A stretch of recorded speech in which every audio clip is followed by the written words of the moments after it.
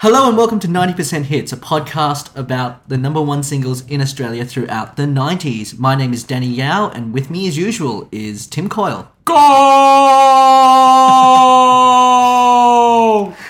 Casey Atkins. What? Hello. And down the line from the Gold Coast, Tim Byron. Yeah, he's got nothing. I got Say nothing. Hello. He was going to pull out a vuvuzela. Well, here we are in the start of 1998, where this is where we're up to. We got another 5 songs to talk about tonight. We might as well get straight into it. And this song, our first song of tonight, was number 1 for 7 weeks from the 22nd of March, 1998. And this is All Saints with Never Ever. A few questions that I need to know.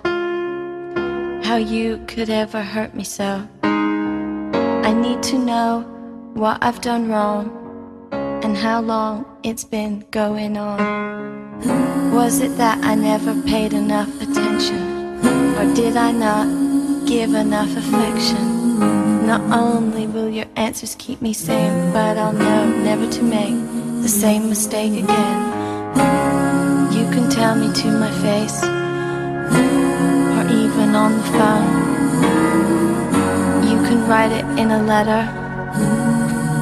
Either way, I have to know. Did I never treat you right? Did I always start the fight? Either way, I'm going out of my mind. All the answers to my questions I have to find. My head's spinning. Boy, I'm in a daze. I feel isolated.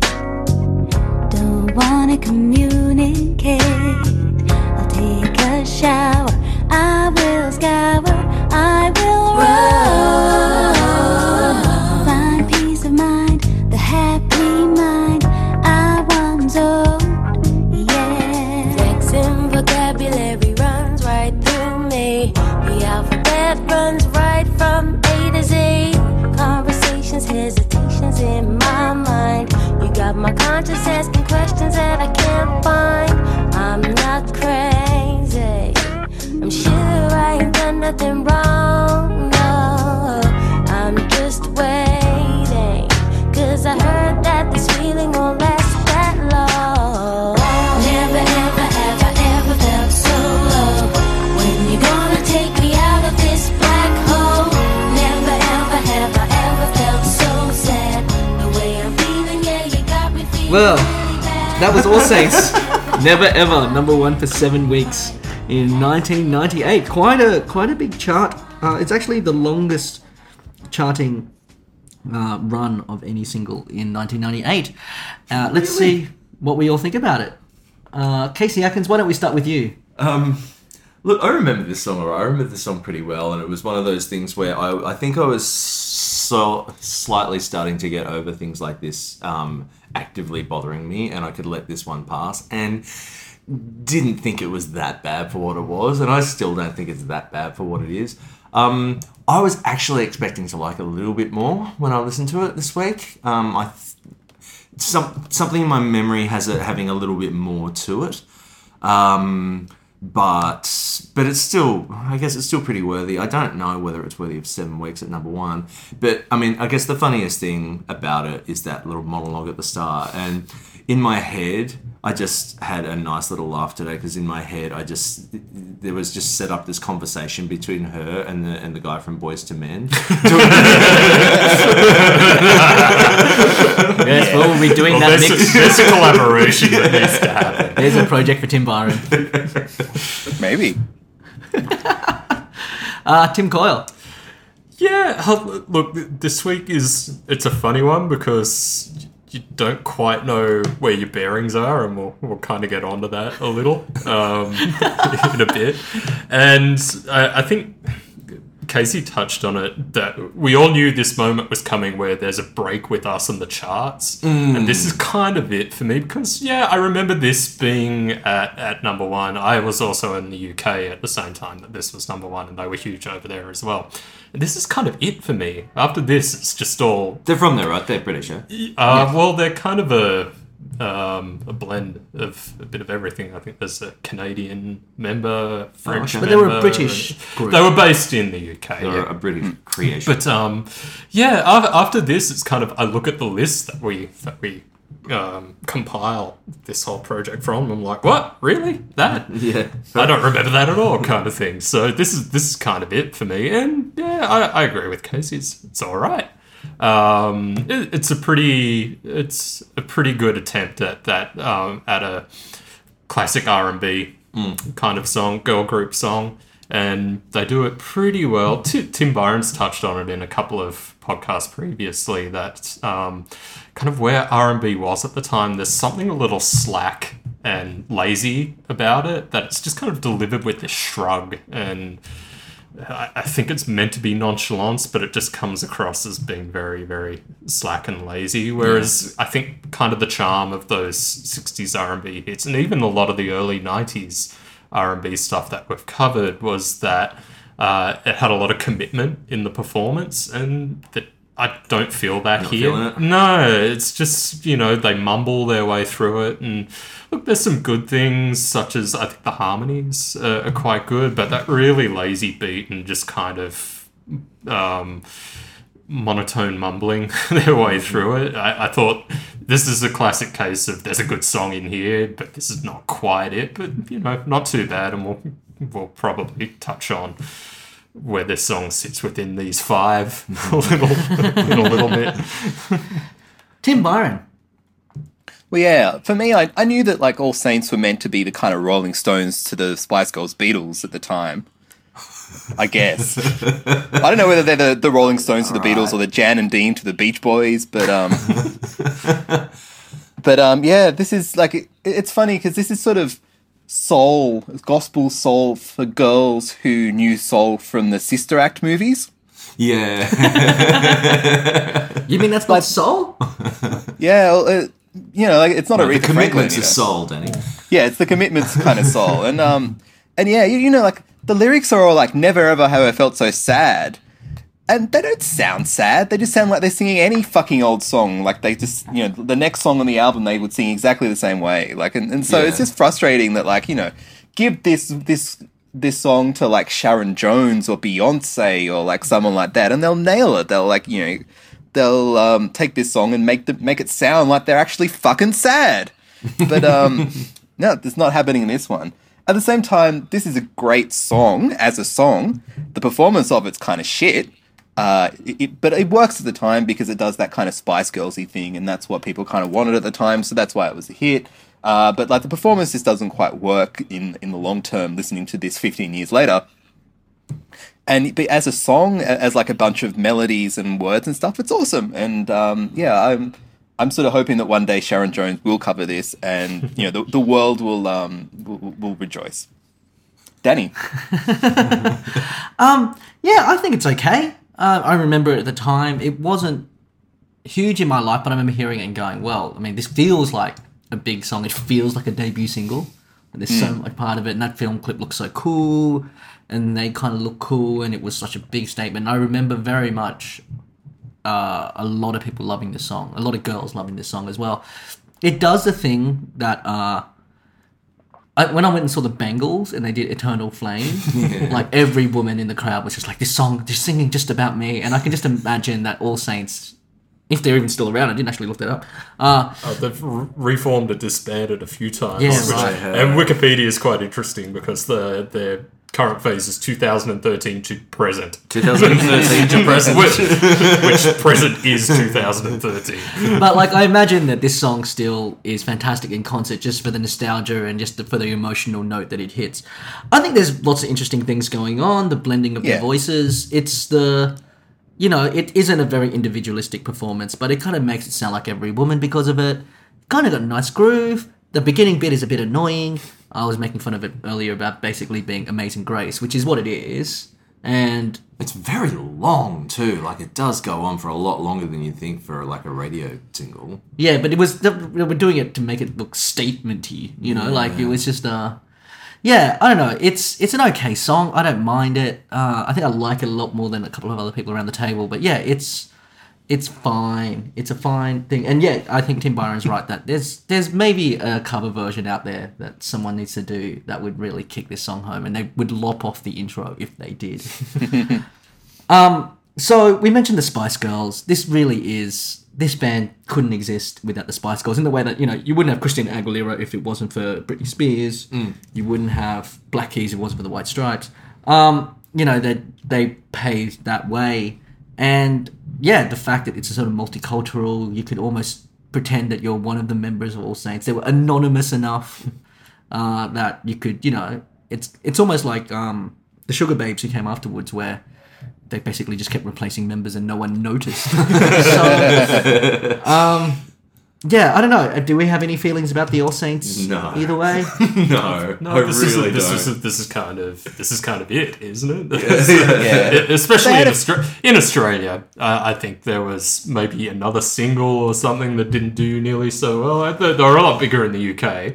There's a couple of singles. They had a couple of singles in Australia that were top 10 singles, like one called Pure Shores, which is the kind of thing that you'll listen to. Like, if you go and listen to it on YouTube now, you'll sit there and go, oh, yeah, that song. I know that song. Okay, but like, Pure Shores is fucking amazing. It's I love that song. It's from the film The Beach. Yeah, as it well. is. Yeah. It is one of the greatest female groups pop singles ever, and was produced by William Orbit. I suggest all listeners go and listen to it. Yeah. It is- I just mean that in terms of, like, it's one of those songs that you wouldn't realise it was by All Saints, but like, and the title of the song isn't something that like immediately brings an earworm into your head. It doesn't have that signature stamp. that All Saints sound that made them famous. Well, the 5-minute intro, which was just kind of strung out and kind of one syllable. It was produced by William Orbit, and I think he obviously had the song, and it was around the time he did Beautiful Stranger by Madonna and Ray of Light and 1999 by Blur and the Beth Orton record. So it was basically anything that he did at that time I was buying. They also did a cover of Under the Bridge. Yeah, I was about to bring that one up. It's awful. Back with Lady Marmalade.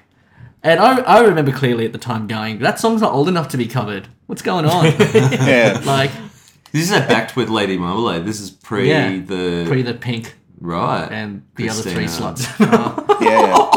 Sorry. It's funny though with covers. Like you think about.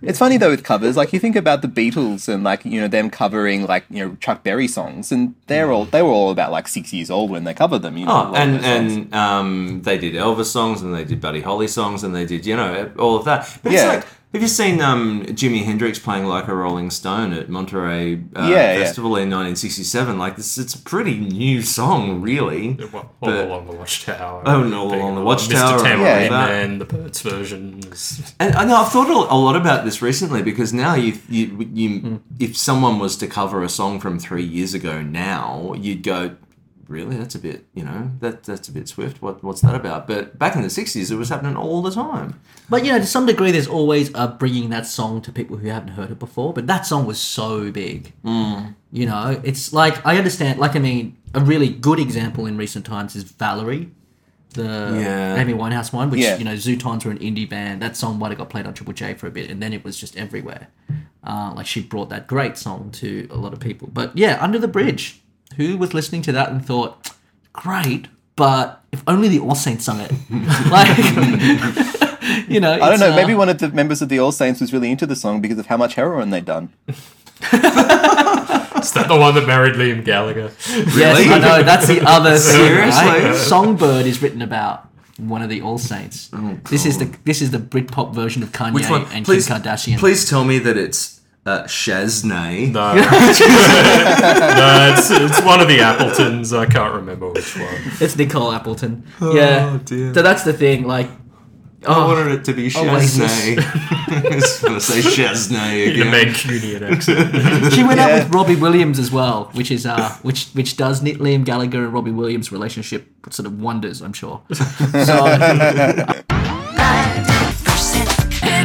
our second song of tonight was number 1 for 4 weeks from the 10th of May 1998, and this is Shania Twain with "You're Still the One."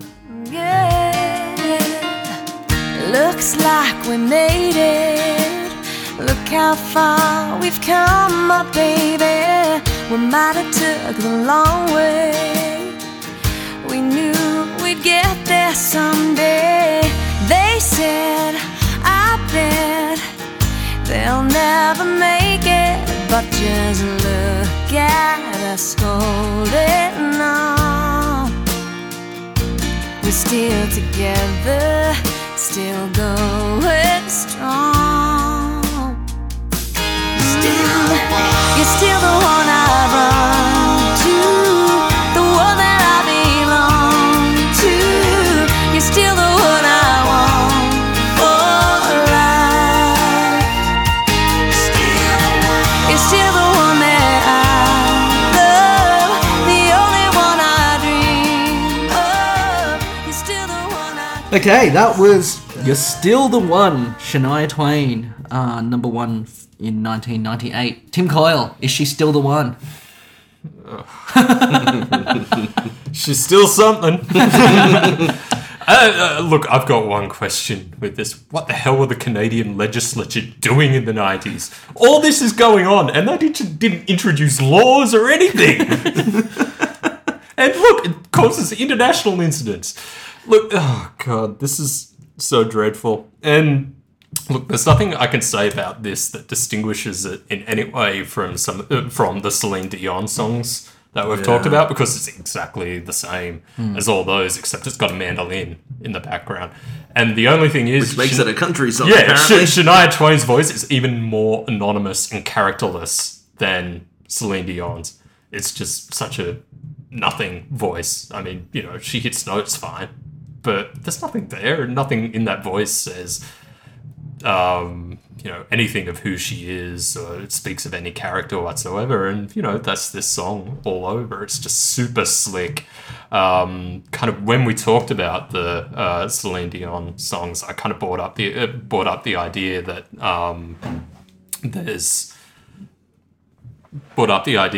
look, there's no actual individuality to these songs, and there's none here as well. And that's the thing. She delivers a line of, look what we could be missing. And I'm like, tell me. What could you be missing? You don't describe anything at all about this person who is still the one for you. There's no actual blood and guts to this relationship at all. And I guess if you're married to Mutt Lange, you wouldn't really want to kind of talk about any of that stuff either. Because, you know, what the hell could be there? Millions and millions of Let's return to Mutt. But yes. Yeah, it's just so deeply mediocre in every single way. And like the All Saints song had those really nice harmonies. These harmonies are so dreadful. And just so grating, and so make me want to throw my iPhone out the window of the bus as I'm listening to it, kind of thing. There is nothing redeeming about this song whatsoever. Tim Byron, what's redeeming about this song? My mum loved all this kind of like... I mean, it's soft rock masquerading as country. You know, there's a mandolin, yay. But my mum loved all this kind of stuff at the time, and she had like lots of Shania Twain albums, including like one when she wasn't yet called Shania Twain. She was called Shania something else, some sort of different surname thing that she found somewhere. So like she was a big fan. So I heard a lot of this stuff at the time. And I really, really could not stand hearing this stuff at the time. Like, it drove me up the wall hearing it. And so so I was expecting to really, really hate listening to this this week, because it would have been the first time I've listened to this for a very long time. And so putting it on, I was actually sort of surprised by how innocuous it was, I think. Maybe I had sort of low expectations, but it wasn't anywhere near as bad as I remember it being, just because there was there was just so much blandness and nothing in it. Like, it wasn't sort of bad, like, because she doesn't kind of because her singing is not overwrought in kind of the way that Shania Twain's singing is overwrought. Like, it's not offensive. Or Celine Dion singing, you mean? Yes. Yeah, I'll say that again, because just carry on. Yeah. All right. But yeah, because it's not overwrought in that kind of way, like it's not physically painful to listen to in the way that I find some Celine Dion stuff physically painful to listen to. And so this is just kind of a bit of nothing, rather than the kind of thing that I remember making life very difficult to go on while I had to listen to it in the car or something when Mum was driving me somewhere. So, yeah, so not as annoying as I remember, not quite as cloying as I remember, but it still reminds me of Channel 9 because, you know, they're still the one thing that they've always done. I'm sure they've used this as a thing, and it's just got that Channel 9 sound of let's be safe and conservative and nice and boring and, yeah. I Danny? love it. That means if there was ever a reissue of Shania Twain and you got to write the sticker on the album, you would be not as terrible as you remember and not physically painful to listen to. Which, given the context of some of what's coming up, Casey. So Eileen Edwards. Yeah. Really? That's her real name? That's her real name. So Eileen. Also known as Eileen Twain. come on, Eileen. Yeah, it's very good. Wow, I was going to make that pun and I was like, nah.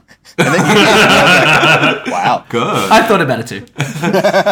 So does Shania Twain come up again at all? Did that? No. Man, I feel like we won't get No, to. Do I this need is to? it. Do I This is need to conserve any bile for a later date, or No, do I you just let can it rip bile at this away. point? Let it rip. Like I fucking hate this woman so much, and it's mainly because of that "Man, I Feel Like a Woman" song from a couple of years later, or The same maybe album. it's the same. No, it's the same record. album. Yeah, but it could still It was be like a the few fourth years or later. fifth There was single, like right? every song on this was that album was a single. Yeah, that's true. And it was just another one of those things that took the world. I'm just reading here, like 40 million albums, like copies of this album, and I just don't know what happened to people at this point. It was, so, and I can picture the people in my head that fell for this crap, and it's got another friggin' spoken monologue over the start. I didn't know what was mercifully going on. brief, though. Well, it is. But you know what's interesting though? When Tim Coyle, you talk about how it's just so annoyingly general, and doesn't actually really let you in on what's. It's just all these things that can just be applied to everyone. So therefore, 40 million people go, "Oh my gosh, she's speaking about me." It's really interesting in the context of that song that we listened to on last week's episode, the 2013 episode that Tim Byron brought in, Yeah. the Paramore song, "That's Still Into You," which is a similar sentiment, but actually nails that sentiment and does actually say something with it and give you something. And Have you this- come around on that song a bit? Oh, it's not that I didn't like it. It's just that I tell you what, I have had it in my head a bit this week. Yeah. I must admit. There's the thing with that song. She actually tells you some of the things that they do together. Yeah. It's kind of Yeah. you get a sense of who they are as a couple. But this is just one of those things. I really, really like country music, and it took me a long time to come around to liking country music, having grown up in Tamworth having grown up in Tamworth, full stop. But this is still one of those things that makes, I think we've talked about it, Danny, when it's so hard to explain to someone Yeah. that you like country music because they think of things like this, Yeah. And I freaking hate this woman and I hate this song. There's really nothing to talk about individually with this song. It's just one big black disgusting yuck. Okay. It's okay. No, it's not. I kind of feel more like Tim Byron. I was expecting worse, and then I listened to this song, and then I went. Okay, I guess I was trying to figure out, because this is the first single from Come On Over. I looked at the other songs from her previous album. I didn't know them. I think this was before The Monster, or at least before it really got kind of crazy. And from this moment on and all that sort of stuff sort of took it into the stratosphere. This song was, Oh, from this moment, oh god, yeah. yeah, That's sort of the that one. Like I have big bad one. memories of. I think this Yeah, was the same. single that kind of was the crossover single. So she to sort of invite people into her terrible world of shit. Again, another great feature sticker. Welcome to this horrible world of shit. That's the name of the best of that Tim Byron's going to put out. It's called Come On Over, ... to my terrible world of shit. comma Eileen. Look, I kind of thought that the production is pretty terrible, and but maybe in the hands of Jan Arden or something, it would have been like a Jan Arden song. Like it just kind of, or like Jewel or someone. Jan Arden would have salvaged it, man. This is the most Jan Arden's been spoken about in years. But you know, it's got like as Klein, like it just sounds like a Jewel song. Really, it's kind of mainly acoustic until you get to the chorus, and then it just goes to Mutt Lange territory. But I guess I do agree with Casey in the sense that there are greater crimes with this woman, but those crimes I think have not quite happened yet on this song. And yeah, I certainly can't separate this song from the greater crimes. Now here's a question for you, Casey. You would have been working in music retail. Not when was this? 98? 98, 99. Not quite. But 99, 2000? When did I start? I started in 2000. Yeah. Okay, because I was working at record retail at this point. The number of copies that went through my hand of handing it over to people is probably still more than CDs I own to this day. Like, you would have to order. And you own like shitloads of CDs for people playing at home. I swear, in like the weeks that this was around, I would have been handing over a copy every 5 minutes to someone, and then it stayed there. Like, where were you working as well? You were working in the suburban mall in Campsie in a very small store. Yeah. A Brash's? And- Was Brash's still around at that point? No, it wasn't a Brash's. But then, like, I would have just been come on over, and then they re-released it like 2 or 3 times. What, with bonus tracks and like a slipcase, and then that kept going. Yeah. And it was, I have memories of restocking it, putting it into the chart wall. It was huge, and I think it is the highest selling album of the 90s or something stupid like that as well. So, yeah, Shania Twain, I can't get over that. Like, it just was such a mammoth record. And yeah, so you weren't selling it by the time you got to retail? Oh, I was probably still. It was possibly on the sale tables by that point. The one thing I do want to bring up about Shania Twain though is that Tim, a guy we went to school with, named his daughter Shania. Yep. Yeah. You remember that? Named his daughter Shania. He did. Yeah. Oh, wow. As I'm sure many parents did. at the Yeah. time. Happens. I was going to name my daughter Jan Arden. So. Jan Arden. Jan Arden, yeah. Maybe you already have a daughter and you've forgotten about it.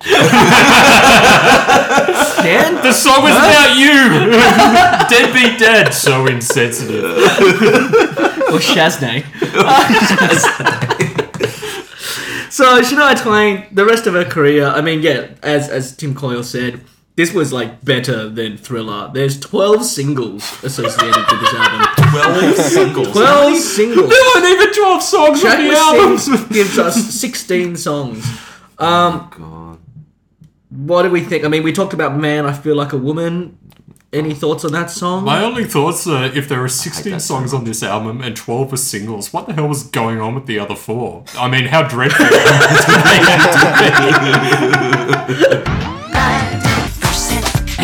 Our next song of tonight was number 1 for 1 week on the 7th of June, 1998. And this is Steps with 5, 6, 7, 8. It's time to begin. Now count it in. 5, 6, 7, 8. My blue scooter baby is driving me crazy. My obsession from a western. My dance floor date. My rodeo Romeo. A cowboy got from head to toe. Wanna make you mine, better get in line. 5, 6, 7, 8.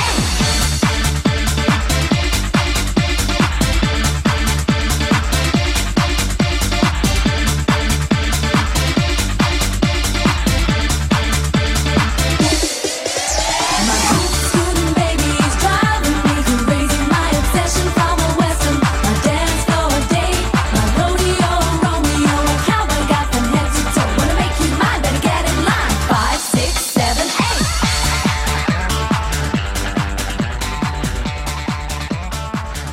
That was Steps with 5, 6, 7, 8. Number 1, mercifully for 1 week on the 7th of June, 1998. Or maybe I'm speaking too soon. Maybe there will be a lover around it off the table. And maybe it will be Tim Byron.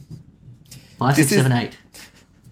This is like Cotton Eye Joe and Macarena like mashed together into a horrible pile of shit that makes Shania Twain look like the fucking Beach Boys. Steps, what are you doing? Stop! But Did you- yeah, this was I went and did my research, and this was produced by Pete Waterman of stock, Aiton Waterman fame, who had produced all those like Jason Donovan and Kylie and this and all those kind of late 80s high energy kind of synthy stuff that sounds exactly the same. And this is what he'd been quiet on the charts since about 92, and now he's back, baby. And did he have to? Really? Did he have to? Surely, like, I should be so lucky. Like, he's got like $1 million, like probably tens of $1 million out of that one song, and it's not enough for him. He has to come back and put this in the charts. And so, fuck you, Pete Waterman. Casey Atkins. I can't muster a lot of hate for this. Yeah, really. Yeah, I kind of find it difficult and at the same time pointless to muster any hate for this whatsoever. I actually find it really catchy. It's like... Is it because you spend a lot of time listening to very simple music because you've got a kid? Well, it's funny. 2 + 2 is 4. It's 2 + 2 is It's funny. 4. I did listen to these songs in the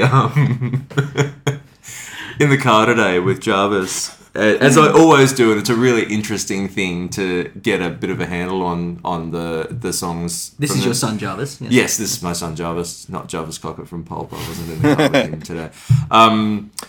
It's interesting to get a handle on the songs from 90% Hits that he likes, and he'll just say, this is boring, Dad, or I like that one, and he liked this one, and I said, oh, you did you? And he said, yeah, because it was fast, and like, all right, and he made and you know what? He made me play it 3 or 4 times, and I was happy enough to hear it 3 or 4 times. I was much happier to hear this than Still the One by Shania fucking Twain.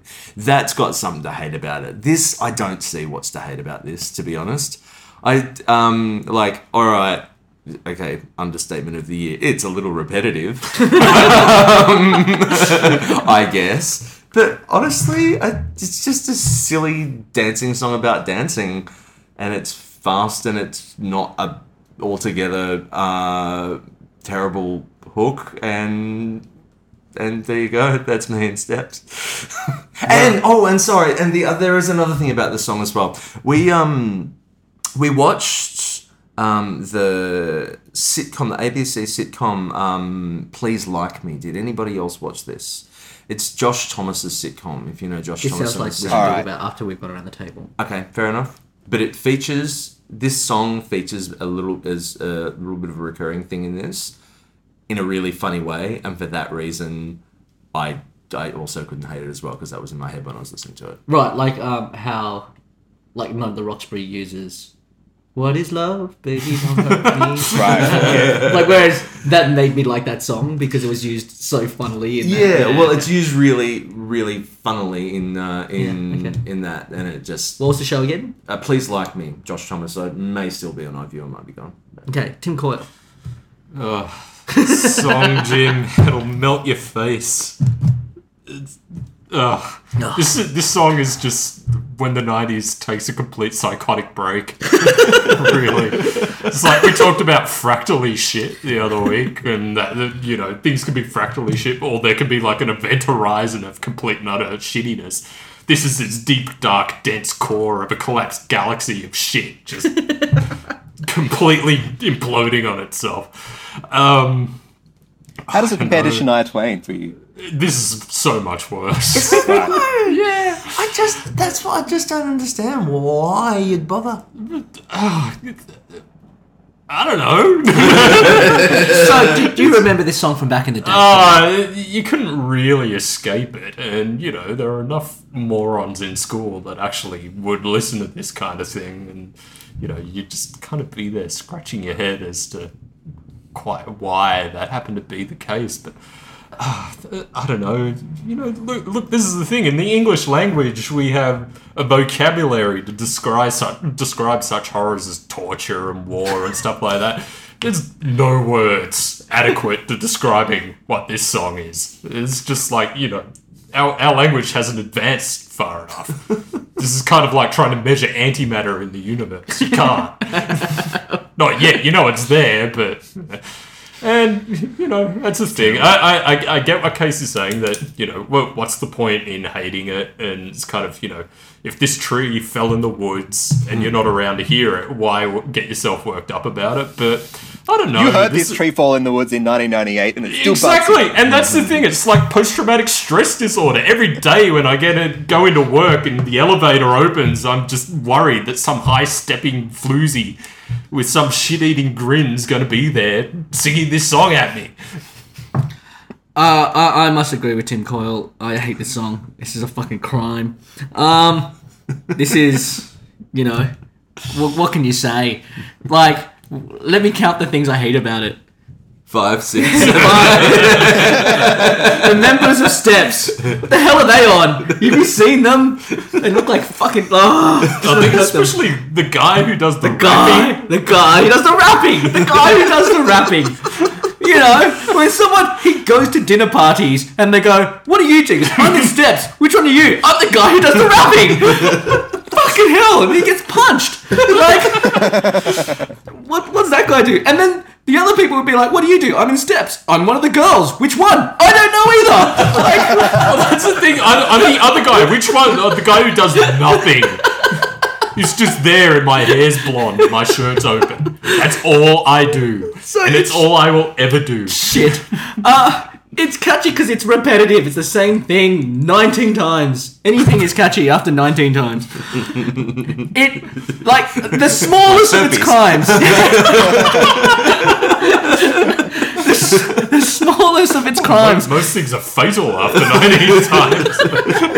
I think one more verse it would have been. One of the smaller crimes, but one that really bugs me is just what tenuously this song is about. It's about liking dudes wearing cowboy shit, and I just think of urban cowboy bastards. And the best thing about it, the film clip is on the beach. What are they on the beach? I mean, what the cowboys are doing on the beach? I know there's beaches in, like, the Carolinas and Virginia, but, you know. Not in Kentucky. No, definitely no beaches in Kentucky. Although And the let's face only it, where did they find a beach in England that looked like that? Shepperton Sound Studios. In America. Yeah. The only thing that's ever redeemed me about Steps is that they named an album Steptacular. I remember when that came out. It's like Millennium. It's like Millennium. I remember going, that is awesome. That is the band's legacy. Steptacular. That is the redeeming feature for me. But it is the worst film clip. Did anyone here learn the dance? No. No, I'm just looking at it now, though. Yeah. I feel like learning it. 5, 6, 7. Oh, it is just. Yeah, I hate them, and they just like were. And, It's an ass-slapping good time. What are you talking and the about? thing that the fact that they are aimed at kids, but Yeah. like, just Well, I guess, like the thing with being aimed at kids is that this was, 6 months after Aqua's Barbie Girl and stuff like that. Like, people had figured out, and Pete Waterman had obviously figured out, okay, there's a market for 8-year-olds and 10-year-olds who want to listen to music, that they're going to want, like, simple stuff that sounds like nursery rhymes, that is repetitive, and, like all the Wiggles stuff that their parents probably made them listen to a couple of years beforehand. And, I mean, but the Wiggles are better than this. But, yeah, it's so, like, marketed as a particular demographic, and, like, the dance was easy for the kids to learn. And so, us, we were all, 18, like 17, 16 at this point when this came out, and so we were totally not the target market. yeah, I was 17. Yeah, but even then, I mean, this song makes Aqua look like Proust, for God's sake. That's the thing. This is this kind of children's entertainment that's very Nickelodeon. Madeline. And just kind of, after you watch it for 7 minutes, you're like, oh, I need to lie down. Yeah, if you like the Ben Folds thing of if you're gonna write text, you might as well have subtext. there's, not only is there no subtext, there's barely text. It's like over text. Whatever the other side of it is, and like their image. It was when like kids' music started getting a bit too slutty, and I don't think we get to talk about the Venga Boys, but we get there. And I just remember thinking that was a bit weird. That these songs are sung by people who look like they enjoyed having their drink spiked and fucking sleeping with multiple men. And before you think I'm sexist, I'm actually talking about the guy who's rapping. So, you know. So he's just being homophobic instead. There are no winners in that. We are in Australia. I guess part of the success of this is probably also the kids, but it's also probably that kind of. Can we point out he looks like Joe Bluth? Sorry. Yeah, there's that market. Sorry. There's that market of people who have been clubbing so much and their brains have been so fried by ecstasy that, like, you know, like the Venga Boys had that Going to Ibiza song, and, like, you know, this is that. Like, their minds are so fried by ecstasy that, like, this sounds like, you know, very deep to them. I think that there's a bit of that in the market for this song as well. Yeah. Well, I give it a pass. How much ecstasy have you had, Casey? Today? Our fourth song of tonight was number 1 for 1 week in June of 1998, and this is Casey and JoJo with All My Life. I will never find another lover sweeter than you, sweeter than you. And I will never find another lover more precious than you, more precious than you. The girl you are. Close to me, you like my mother. Close to me, you like my father. Close to me, you like my sister. Close to me, you like my brother. You are the only one, you're my everything. And for you, the song I sing. All my life, I pray for someone like you. And I thank God that I finally found you. All my life, I pray for someone like you. And I hope that you feel the same way too. Yes, I pray that you do love me too. I said you're all that I'm thinking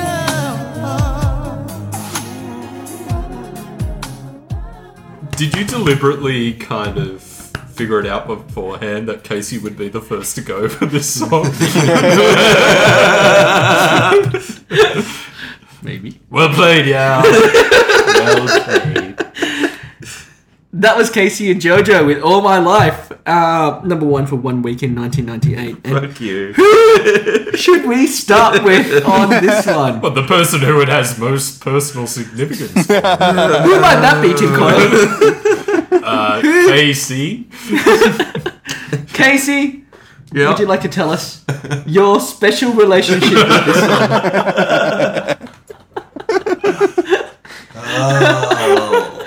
Dear. The funny thing about Casey, okay, yes, my name's Casey and my wife's name is Jo. Very funny. Get it all out. Laugh, laugh. Very good, yes.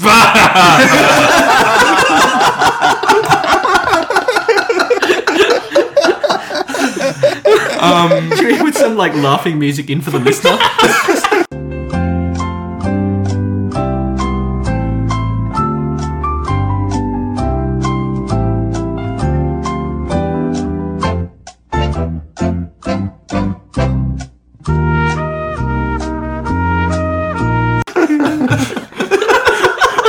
Oh, yes, that crippled Irishman.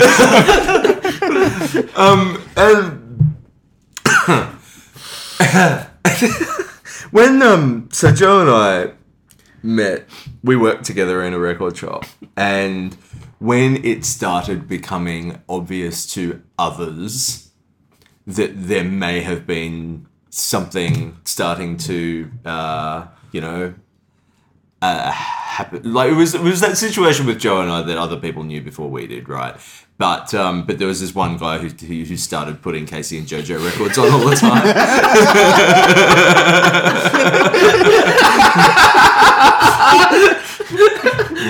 Can we get a guest in? I want to high five that guy there, so badly right Is now. there another iPad here? We could Skype that guy in as well. Hello, Shane, if you're listening. There is so little chance that you're listening. Anyway, yeah. So I mean, that's all really. That Shane used to play Casey and JoJo records, and yes, occasionally that people have bought it up from time to time. That said, these guys are friggin' no ones though, right? Like, okay, they had a number one song in Australia for 5 minutes, but like apart from that, I didn't remember this song. I remembered, like there's this one other song called "Let's Get Married," which was the song that Shane used to play all the time. So I remember it for that reason and that reason only. Like I don't remember it because of it, of it actually being around. But they're just one of those, or it is just one of those anonymous R&B songs, and I believe that the KC and JoJo are the C and the Joe out of Jodeci. Yes, which I loved. Oh, really? Yeah. Well, let's go straight to you then, because I've got nothing else to say about KC and JoJo. Oh, I mean, they were right there with Bell Biv DeVoe and Mint Condition and like all those sort of bands that I loved. Not loved, but like I guess I liked them all, and I got a couple of their records in the early part of the 90s. I mean, there was all those boy groups, and they were 2 of the 4, and then they sort of went and did their own thing. And this is sort of it, right? They sort of, and this was the thing I want to really sort of, I guess for me, point out this, that around this time I was working in a record store, and there was almost something that you could call indie R&B records. Right. The odd thing that just came out on Jive that was like... This wasn't it, though, wasn't it? No, but like, it wasn't supposed to chart. It wasn't like you just sort of... It was there to fill out the R&B section. It was like the 7th Brian McKnight album. Like, it was just these things, and then a developing artist that maybe one day would do something. They would like... There was as many of these in the mid-90s as there were grunge bands. And this is one of them. This would have been like... friggin' the guy from Alice in Chains doing a solo record that you just filed in the alternative section, never touched the charts. He did, Yes, I know. Yeah. Well, Jerry Cantrell did. Yeah. The other guy died. So That's true, yeah, he might still do a record. I don't know. Tupac style. But look, it just Zombie Lane Staley. He looked like a zombie at the time anyway. Yeah, exactly. It's just like watching an episode of The Walking Dead anyway. the next name of my next band. You shot the Zombie Lane Staley. He was a zombie. But like I was working in retail at the time, and I was kind of interested in this kind of scene, and this song was a surprise. This song came out of nowhere. It's so banal that it managed to hit everyone. It was so... It's like... Oh, I'm going to offend someone by saying this, but it was like Christianity. You can just put your own life into it, even though it's like not about you. And everyone just thought that this is my song. This was probably used in weddings immediately. And it got to number 1. So I don't think it was supposed to. And this wasn't like a freaking $1 million record. And they weren't even really a slow jams kind of band or kind of group. But this song did it, and it kind of... If anything, the good thing about the success of this song is that it set this expectation for the band that they could never reach, and then they died. So... Not literally, obviously. Yeah. No, that was like Lane Staley went forward. And then they formed Zombie, Casey and JoJo. Look, it's not a great song. It's so shit. When I said about You're Still the One, that maybe Jewel could cover it and would sound sort of average. No one could cover this song and make it sound average. This is just a shit song. The performance of it is just that, like, the worst elements of Boyz II Men, of that overacting, over-singing. They're pounding their hearts while they sing it. And, like, it's just like, yeah, this is so emotional to me, but it has no emotion in it whatsoever. And, yeah, it is a crap song. The only thing about it that makes it remain in my life for any reason is the fact that my friend Casey is married to a Joe. Tim Kyle. Yes, very good. Yeah. That's the thing when I talk about Steps representing a psychotic break. This is just kind of rolling around in its own filth. Stage of that, thing. You're kind of in a padded cell, and that's your entertainment. And it's kind of where this is. It's just I don't know. I find your use of metaphor very intriguing. Danny talks about the commitment of the performance and the beating in the heart. No, this goes back to what I was saying earlier, and that Tim Byron's mentioned. This is so lazy and listless, and it's kind of the odd thing is there's no coherence to this song whatsoever. That you've gone from steps to this where nothing is repeated except the chorus a couple of times. None of the verses sound the same in any way, and it's just lazily thrown together. A lot of the harmonies are just kind of la la la la la la for no apparent reason in the middle. It's just kind of, why are there harmonies there? I don't understand. But look, my only personal connection to this song, other than my best friend's name is Casey and his wife is Joe. Ha! Classic. My only other personal connection was that Keep going. one of my sister's friends who I had a big crush on at one stage came over to the house and she put this on and it's like, it's dead. That's it. Oh, right. Yeah, nice. I can't. That's it. Yeah, I don't think I could go out with a girl who loved this song either. Yeah. Tim Byron, what about you? Could you be in love with a woman who loved this song? Maybe if it was in an ironic way, possibly. The correct answer was only if it was JD. Because I guess the main memory I have of this song is that Casey Atkins was clever enough to entrust to me the job of putting together the playlist for his wedding. Did I? Yes. And JD, who was living with me at the time, had that suggestion of, you should put Casey and JoJo's All My Life on that playlist and wait for it to come on. And I was like, yes, I will. Because honestly, it's a song that I very, very vaguely remembered from the time. By 98, I wasn't paying attention to Rage, and I wasn't paying attention to the charts in the same way I was even a year before. And so this is a song that kind of slipped me by, but when I heard it at the time, when we found it online I don't know, Napster was gone by then, but it would have been some sort of BitTorrent site or something. When we found LimeWire. Maybe it was Soulseek. Audio Galaxy. Audio Galaxy. But anyway, I listened to it then and I was like, oh yeah, I guess I kind of know this. But yeah, it's not a song that I remember from the time. And I guess coming up in the next few podcasts, we're going to have a lot of these ones that are just like, oh yeah, I guess that was a song. So at the time I didn't have much of a relationship to this song.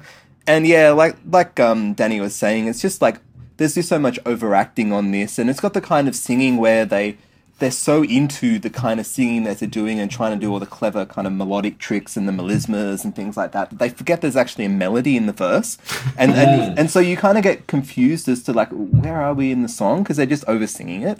And that's the thing that Mariah Carey sometimes does, but the various contestants on Australian Idol and stuff did all the time. And so that kind of thing is so uncool now as a result of it just being overdone on Australian Idol and the like. So yeah, All My Life, it's the other thing with this song is there's something about the lyrics that reminds me of, there's that South Park episode where Cartman decides to put together the Christian band, and he takes all these really inappropriate songs and puts in God in it, and this is one that for some reason this reminds me of that, in that this is basically a pretty kind of gaudy kind of song that it's meant to be sort of a wedding-y love song, but you could pretty much replace the kind of words of you with God, or her with God, or whatever, and it would just be a Christian rock song, and it's got that kind of thing about it. Do you find it strange that he's singing to a girl that you're like my mother, you're like my father? Well, yeah. Yes. The squeaky undertones. God, I didn't even listen to the lyrics that closely. Yeah, really? Yeah. Incest. Yeah, or maybe she's tucking him in at night. So, Yeah, the lyrics to it are really weird. Guys. You're close to me. You're like my mother. Yeah. Oh, whoa. Yeah, there's something off there. But it's the kind of thing that if you change everything from girl to you, like, you know, I'll never, like, God, you were close to me like you're my mother, close to me like your father. It all makes sense. And I wonder whether it actually was a Christian song originally and they've changed, like, God to girl. They've gone the opposite of Cartman. That's your second Sister Act reference tonight, by the way. My God. Unintentional. Yeah. But Sister Act's been on my mind since we were talking about Lauryn Hill, I guess. Our fifth and last song of tonight was the highest selling single of 1998. This was number 1 for 6 weeks from the 21st of June 1998. And this is Ricky Martin with Tim and Emma. No, Cup of Life.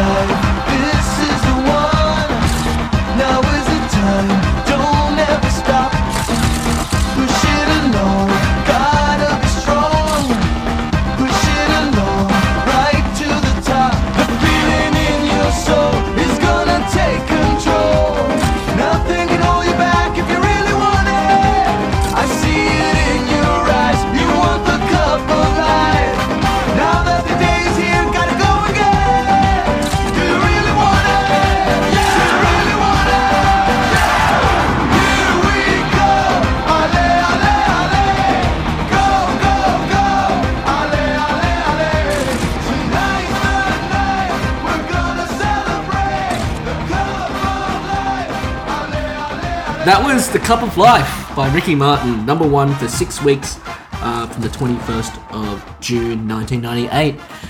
Tim Coy, why don't we start with you, but also tell us what this song, for those who weren't there, what this song was released for, what world event? Well, this song was the song for the 1998 World Cup, which was held in France.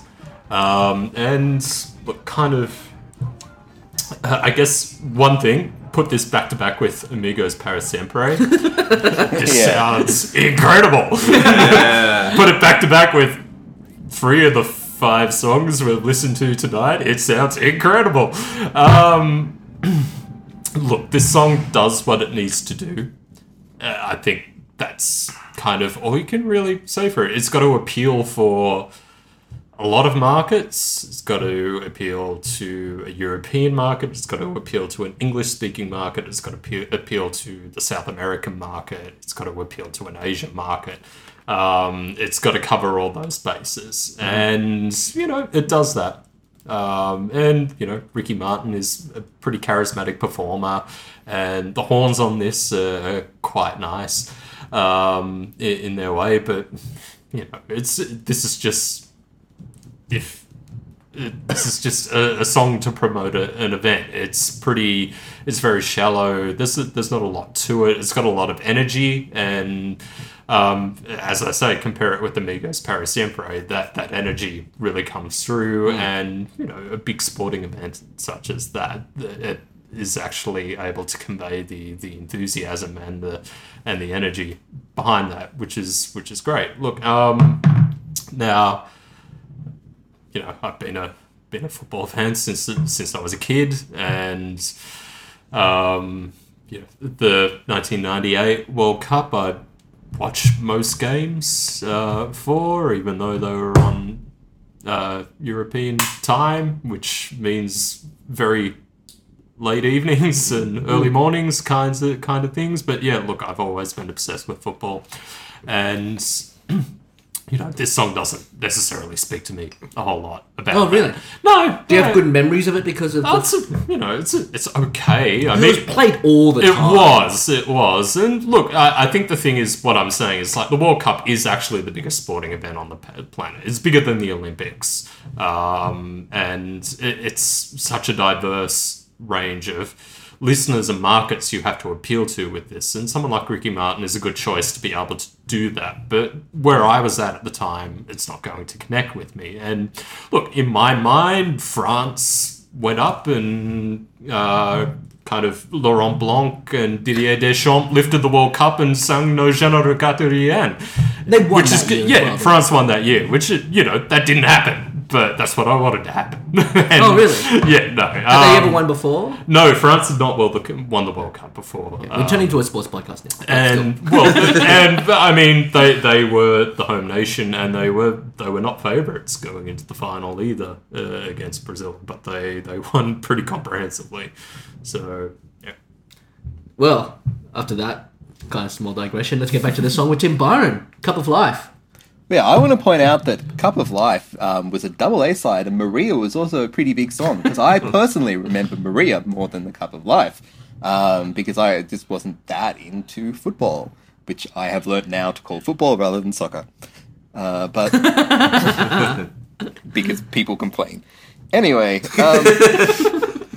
yeah, for me, I mean, like, in terms of the two songs, like, they're the same song. Maria is almost exactly the same song as Cup of Life. They both have that un, dos, tres thing that they both do, and they both kind of, like, have the same beat and the same kind of instrumentation. They're kind of the same song. Maria is apparently originally from 95 or so, and it got re-released, and then I think Cup of Life was tacked onto it, or it became the big single, or there's some story like that. But, yeah, they're basically the same song, so from now on, we may as well just talk about the Cup of Life, and I'll talk about my relationship to football. I grew up within sight of Sydney's Marconi Club back in the days when there was when there was the league, the old sort Back in of. the days, there was a Marconi Club. Sorry. Back in the days, there was a Marconi Club. Yeah, and so the Marconi Club was this huge, massive monstrosity. That was a big club that just got bigger and bigger and bigger, and took over the nearby fields and stuff, so they could get bigger and put in more pokies and stuff like that, as far as I could tell. And I'd never really paid that much attention to football, not coming from a sort of one of the ethnic backgrounds where that matters in Australia, I guess. Marconi Club was a very Italian club, and so there were lots of Italian kids at school who liked that kind of thing. And I think basically I probably didn't pay much attention to the sport at all until probably 1998, because I do remember the whole thing that happened with Australia and Iran, where there were the two kind of playoff matches, and one of them was going to get into the actual World Cup, and they were both basically draws, and because they were both draws, Iran got in instead of Australia or something like that. Yeah, the big controversy there. So, well, I mean, for was on those points, at home wasn't who it? don't know, away goals count for Yeah, double it in was on the points. event of a draw. Iran had 2 and we had 1 away goal. Yeah. So I remember that being a big thing at the time, like a really big thing at the time, and like friends going to see the match and stuff like that, I think, maybe. But Tim, the big question is, did you know that Ricky Martin was gay at this point? You kind of guessed, really, because like... Really? Because I couldn't have guessed that. So, Well, I think... Ricky Martin had more sex than everyone in this podcast and everyone who's listening to this podcast combined with women. And then he know, came like- out as gay. to be honest, I don't think I ever thought about which sex he put his penis inside of. I don't know. It's kind of everyone. I think was at the point where no one gave a shit anymore. Really. Yeah, and when he came out eventually, like, you know, a couple of years ago or whatever, like the massive reaction was, yeah, whatever. Yeah, Oh, as, for him. as it well should be. What was Yeah. your reaction, Casey, when you discovered that Ricky Martin was gay? How did that affect your life? How did that reflect? Did you go back to listen to all the albums in a new light? I don't understand the question. I don't understand the question, and I refuse to answer. Yes, I don't Ricky understand Martin or the curly question. fries? No, not going to answer. This song, so the Amigos Para Siempre reference is a really good one. The reference that I had in my head, in terms of something that we've spoken about before, a little bit more recently, when we talked about the Men in Black song, the Will Smith thing from the Men in Black film, and we had a bit of a conversation about songs written for a purpose, and they can be good and they can be friggin' awful, and I think as a song written for a purpose, this is fucking great. As something that really invokes the emotion and the spirit and the passion and the crowd noise that's mixed through it, and Yeah. the horns that we've talked about, and and his energy is incredible, and we talked about him as a charismatic performer. And I think that this just nails exactly what it is supposed to do and just does an absolutely amazing job of it. Do I like it? Not really, but I can't, for the reasons that I've just spoken about, I can't really dislike it. It's something that had to be there, and it could have been so much worse. It could have been Amigos Paris and Prayer, or it could have been... Steps. It could have... You know, it could really easily have been something that did a bad job of what it was supposed to do, right? Casey And and this- JoJo. And this Could is have just... been Michelle Platini serenading the World Cup. All my life, I've dreamed of you. And this is just something that does a really good job of what it was supposed to do, and therefore I really can't have any problem with it. And it's not, this song is not about a song. You know, it's not about music, it's not I about agree. being a song, and it's not supposed to, and it's perfectly inoffensive, and my God, we heard it a lot. Oh wow, we heard it a lot. But it's just, you know, Oh, look, I agree with you, Casey. It's amazing how well it does its job. It's so general about, you know, we can get there if we want to, sort of, let's motivate yourself, which is what all good sporting songs are. It's a really great motivator.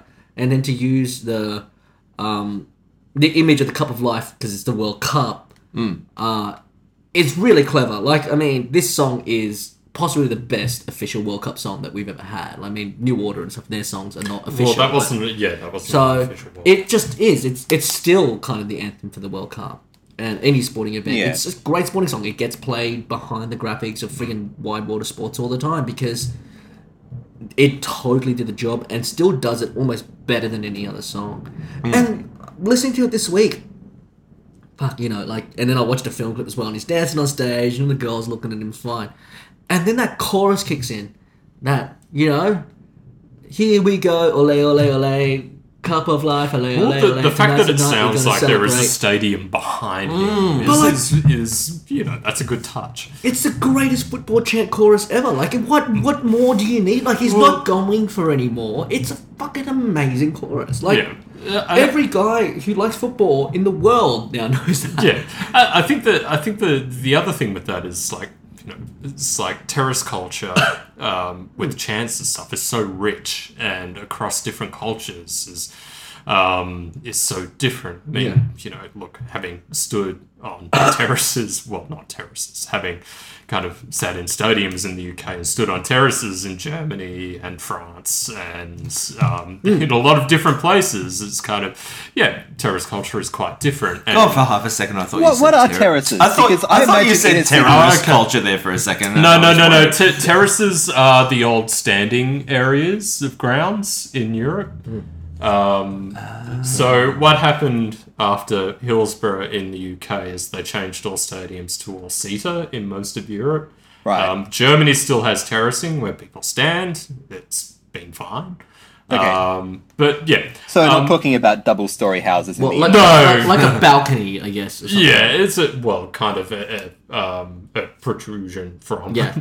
Having watched football in a number of different countries, to actually write a song that encapsulates all of that is nigh on impossible. And the thing is, whatever you're going to do is going to iron out a lot of the kind of classic terrace wit of every culture that there is. And this song does that, but the thing is, they had an eye on the energy of what was going on there, and that chorus with the very big stadium chant thing really captures that. And look, it is what it is. As I say, it's ironing out a lot of those little cultural differences and a lot of the more bawdy and funny chants. Yeah. You know, gets rid of that, but it still captures something of the essence of being in a stadium and watching a game.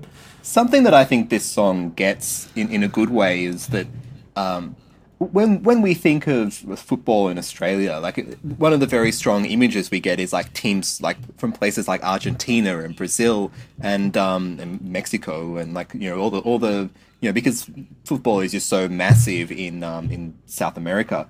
And because because Ricky Martin's from Puerto Rico, and because this has got definitely the sound of South America, that kind of, like the samba-y kind of salsa kind of party music kind of thing going on, it really works in getting the vibe of like, you know, seeing Brazil play at and seeing like how much joy there is in the way that they play when you watch a game. It's got a lot of that in it, and I think there's something in that which is really great about the song that gets that you know, even though it's not a song I will ever listen to again, really, unless I hear it, you know, played over the credits of when I next watch football. Yeah, it's not a French song, Yeah, is it? Well, that was the odd thing about it. It's very much in the South American, which, you know, that was the expectation of this World Cup, that Brazil were going to win it. Yeah, which that's the also expectation played- in every World Cup. Yeah, isn't it? it kind of is. But yeah, that expectation, I think. It's like watching the Harlem Globetrotters. Yeah. Really?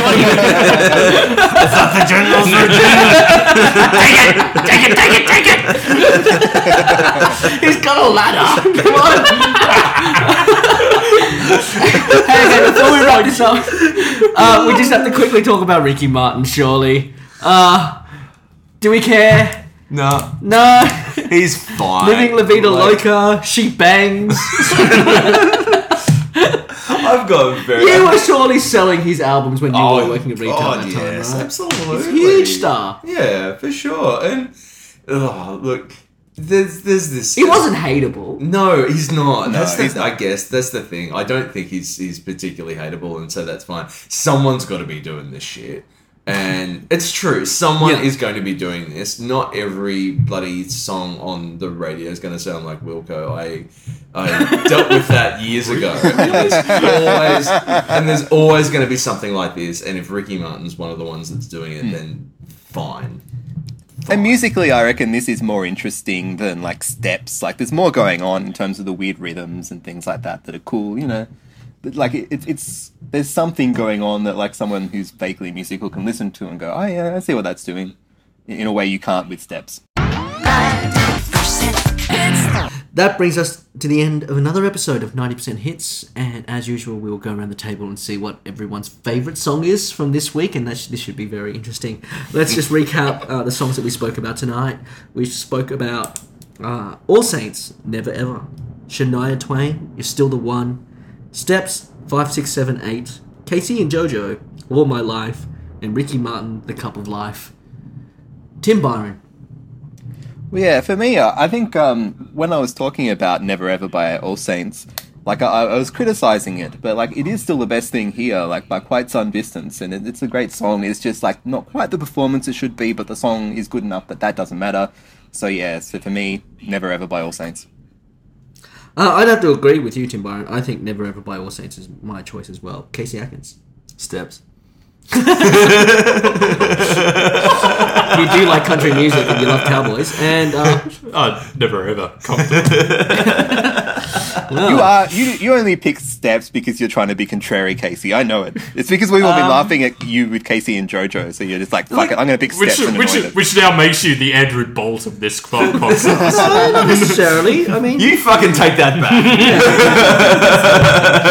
no, it's okay. Like, I mean, Didn't object to all the Casey and JoJo stuff. hold on. Whoa, Bolton crossed And the we can cut line. this out. We can cut this out. But what was the worst song that we talked about tonight?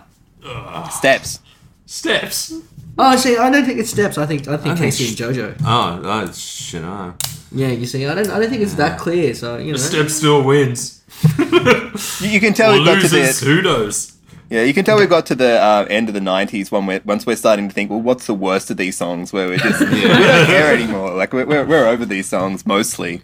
well, congratulations to All Saints for winning the first thing they've ever won. And Well, the only thing to add to that is, I mean, I know we've been saying it with increasing frequency, but is this the worst week we have done? I think last week was worse. Last week was Really? worse. Yeah. There was no Celine Dion in this week, and that's the only Yeah, argument I need to That's make. true.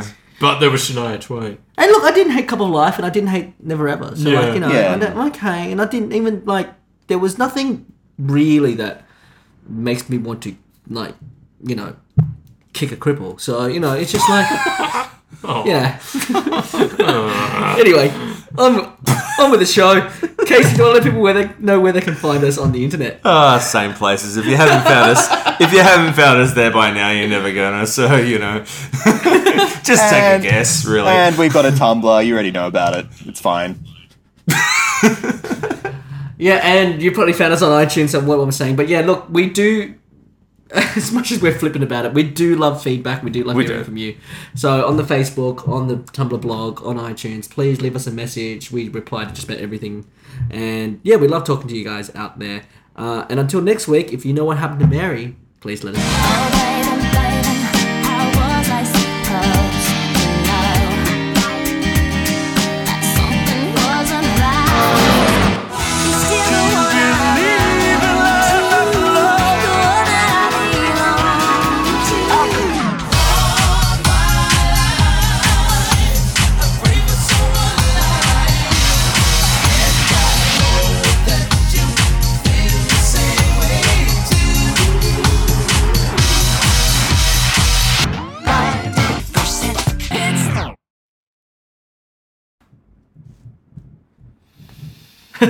Deep breath, everyone.